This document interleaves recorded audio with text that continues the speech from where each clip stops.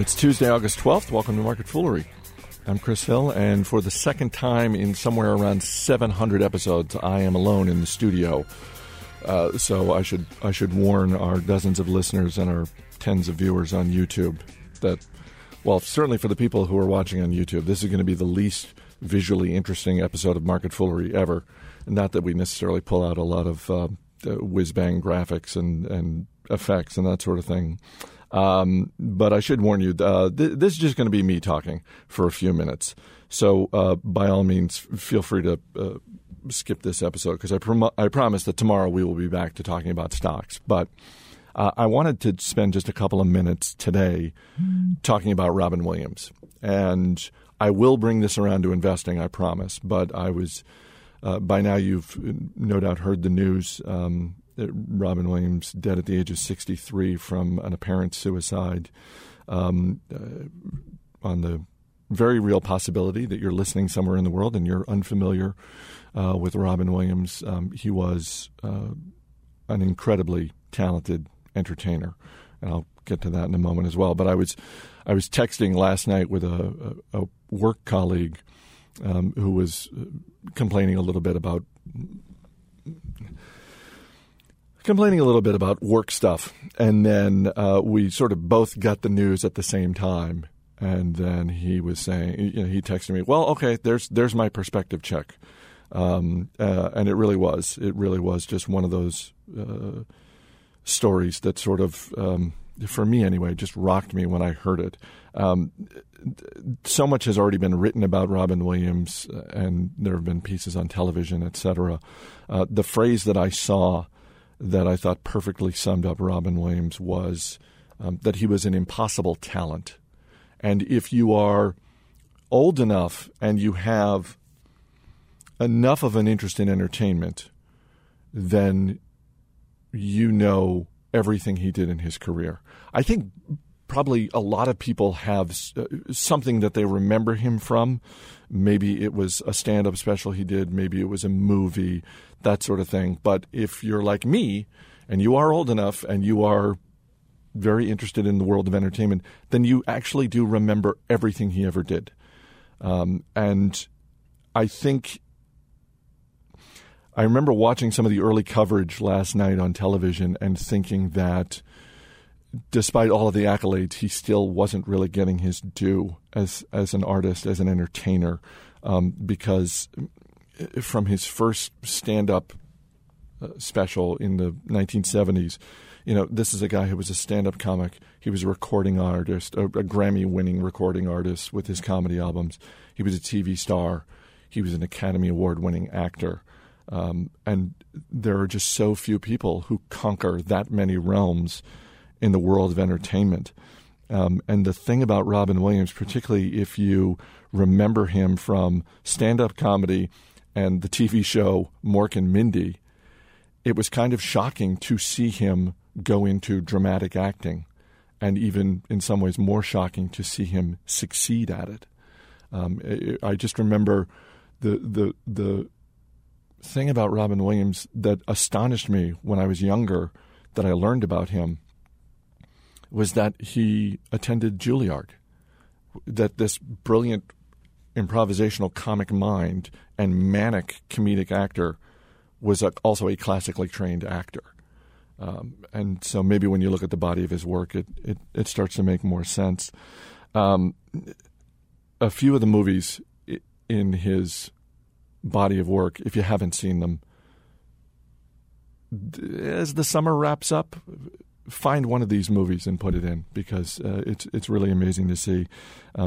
Good Morning Vietnam, The Fisher King, Dead Poets Society, Good Will Hunting. By the way, Good Will Hunting, among other things in that movie, and I think the guys at the Drunken Sportsman podcast would back me up on this, pretty good Boston accent. Granted, he's doing it opposite Matt Damon, who's from Boston and has a perfect Boston accent whenever he wants to turn it on. Same for Ben Affleck. So a little rough by comparison, but all things being said, pretty good Boston accent. But then to see him just take these dark, dramatic turns in movies like 1 Hour Photo and Insomnia and Dead Again. There's a quote from Dead Poets Society that made its way into a recent television commercial that Apple did, I think for the iPad. And it's in the movie Dead Poet Society, he's a teacher at a boarding school, and it is a boarding school with all these amazing accolades and this fabulous tradition.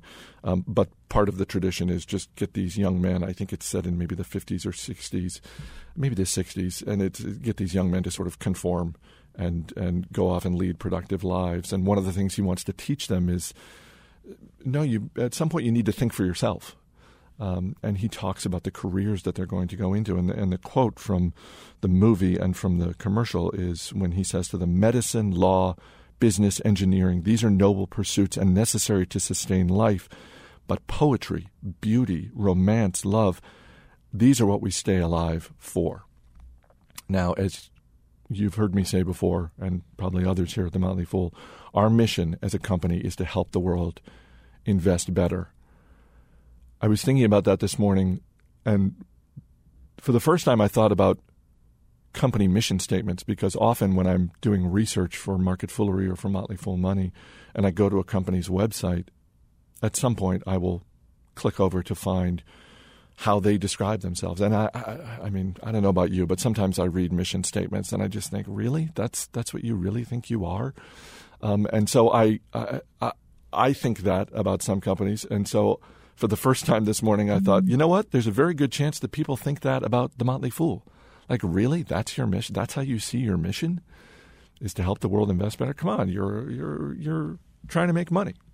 And we are. We are make no mistake about it. We are a capitalist endeavor.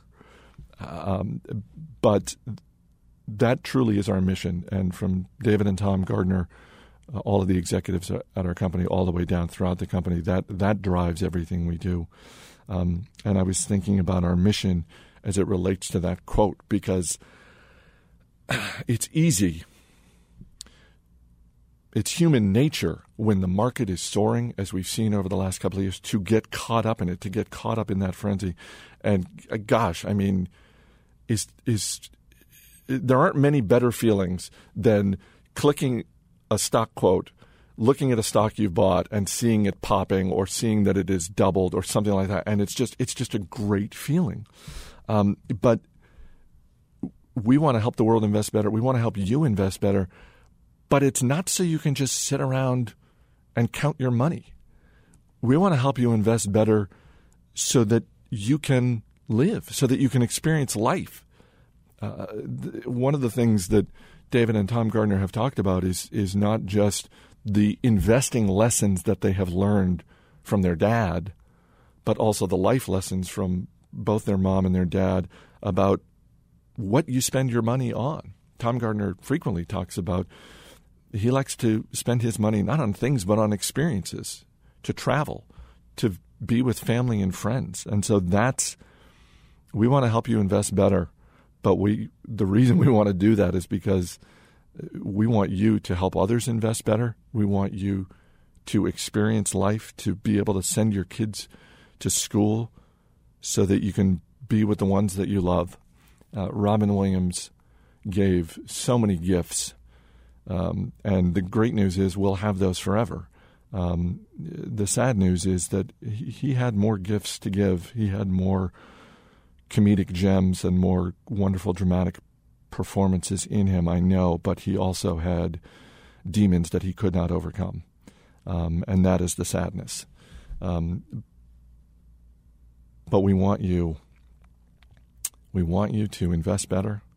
We want you to succeed at investing, and we want you to go out and live and enjoy life, because this was one of those perspective moments, and I just wanted to take a couple of minutes today and I guess make sure that others had that perspective as well. Also, just to pull back the curtain a little more, I knew that there was no way I was going to get through today's episode without talking about Robin Williams, so I figured I would just make that the focus today. But like I said at the top, I promise tomorrow we will be back to talking about stocks. That's going to do it for this edition of Market Foolery. Ann Henry's behind the glass, making the tech work. I'm Chris Hill. Thanks for listening, and we'll see you tomorrow. No matter what anybody tells you, words and ideas can change the world. Now, see that look in Mr. Pitt's eye? Like 19th century literature has nothing to do with going to business school or medical school, right? Maybe. Mr. Hopkins, you may agree with him, thinking, yes, we should simply study our Mr. Pritchard and learn our rhyme and meter and go quietly about the business of achieving other ambitions. I have a little secret for you. Huddle up. Huddle up!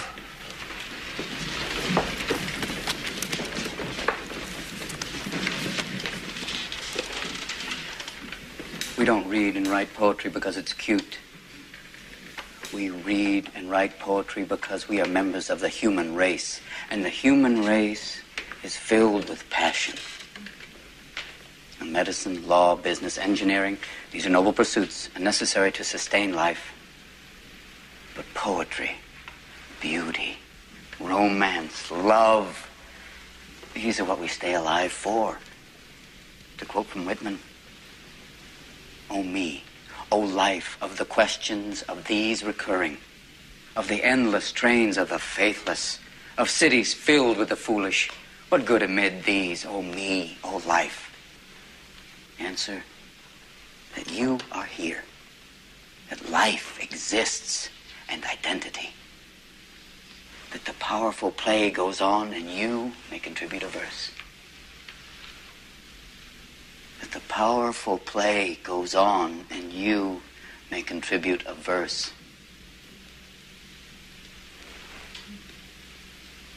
What will your verse be?